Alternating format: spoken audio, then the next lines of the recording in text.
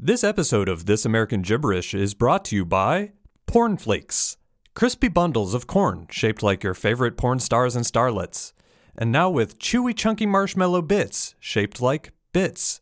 It's like love in your mouth for breakfast. Hello everybody, welcome back. I'm Ira Glass and you are listening to This American Gibberish. With the rise of the internet and social media, it seems like anybody can become a celebrity. But that doesn't mean it's necessarily easy. Sometimes the internet will grab a hold of someone and make them a star overnight for seemingly no rhyme or reason. For many, achieving this kind of fame is a dream. Except for one artist. He's become very successful, despite seemingly not trying. Hey Ira, it's good to be here with you. That's Herb Prescott, who's known by his stage name Serious Herbert. When you listen to his music, you may notice that the majority of his lyrics concern you, the listener. Specifically, how much he wants you to stay away from him. Here's one of his songs. I got fans, but I don't need them. They go to my shows, but I don't want to see them. Definitely don't follow me on social media. Stay away from me, you're like chlamydia. Don't even think of asking for a selfie. You're bacteria, like the kind that's unhealthy. He's even gone as far as trying to dissuade his fans from attending his shows. Here's another track. Don't come to my concert. Don't come to my concert. Don't come to my show. Don't come to my concert. Don't come to my concert. I don't know where you should go. Don't come to my concert. Don't come to my concert. Don't come to my show. Don't come to my concert. Don't come to my concert. I don't know where you should go. I sat down with Serious Herbert to talk with him about his unexpected and undesired success. Okay, Herbert, I'm just going to read some of these lyrics. Don't even think of asking for a selfie.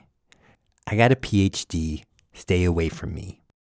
Yeah, I got a doctorate in unfriendliness that's what my mom told me growing up.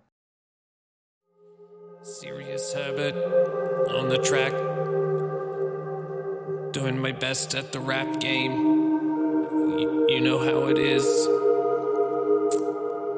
I'm here in a recording booth. It's kind of warm and stuffy.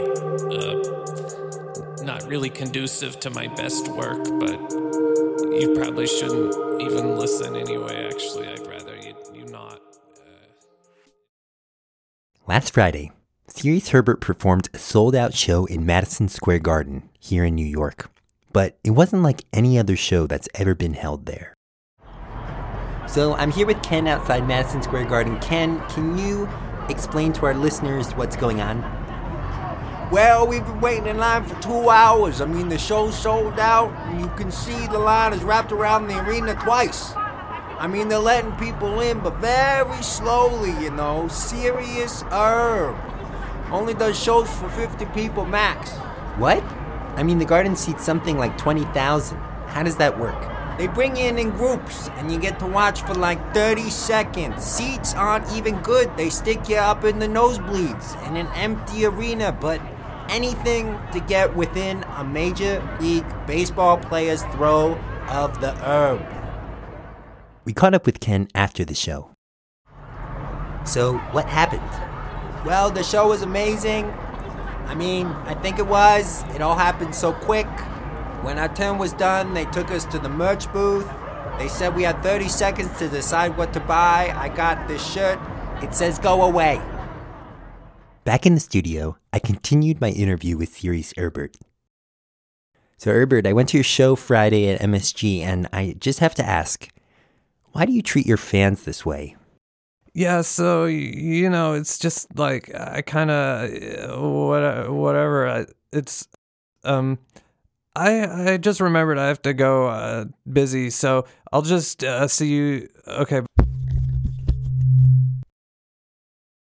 After having met Herbert, albeit briefly, I have to say, there's a certain mystery in scarcity, the allure of wanting what we can't have. And what does Herb want? We may never know.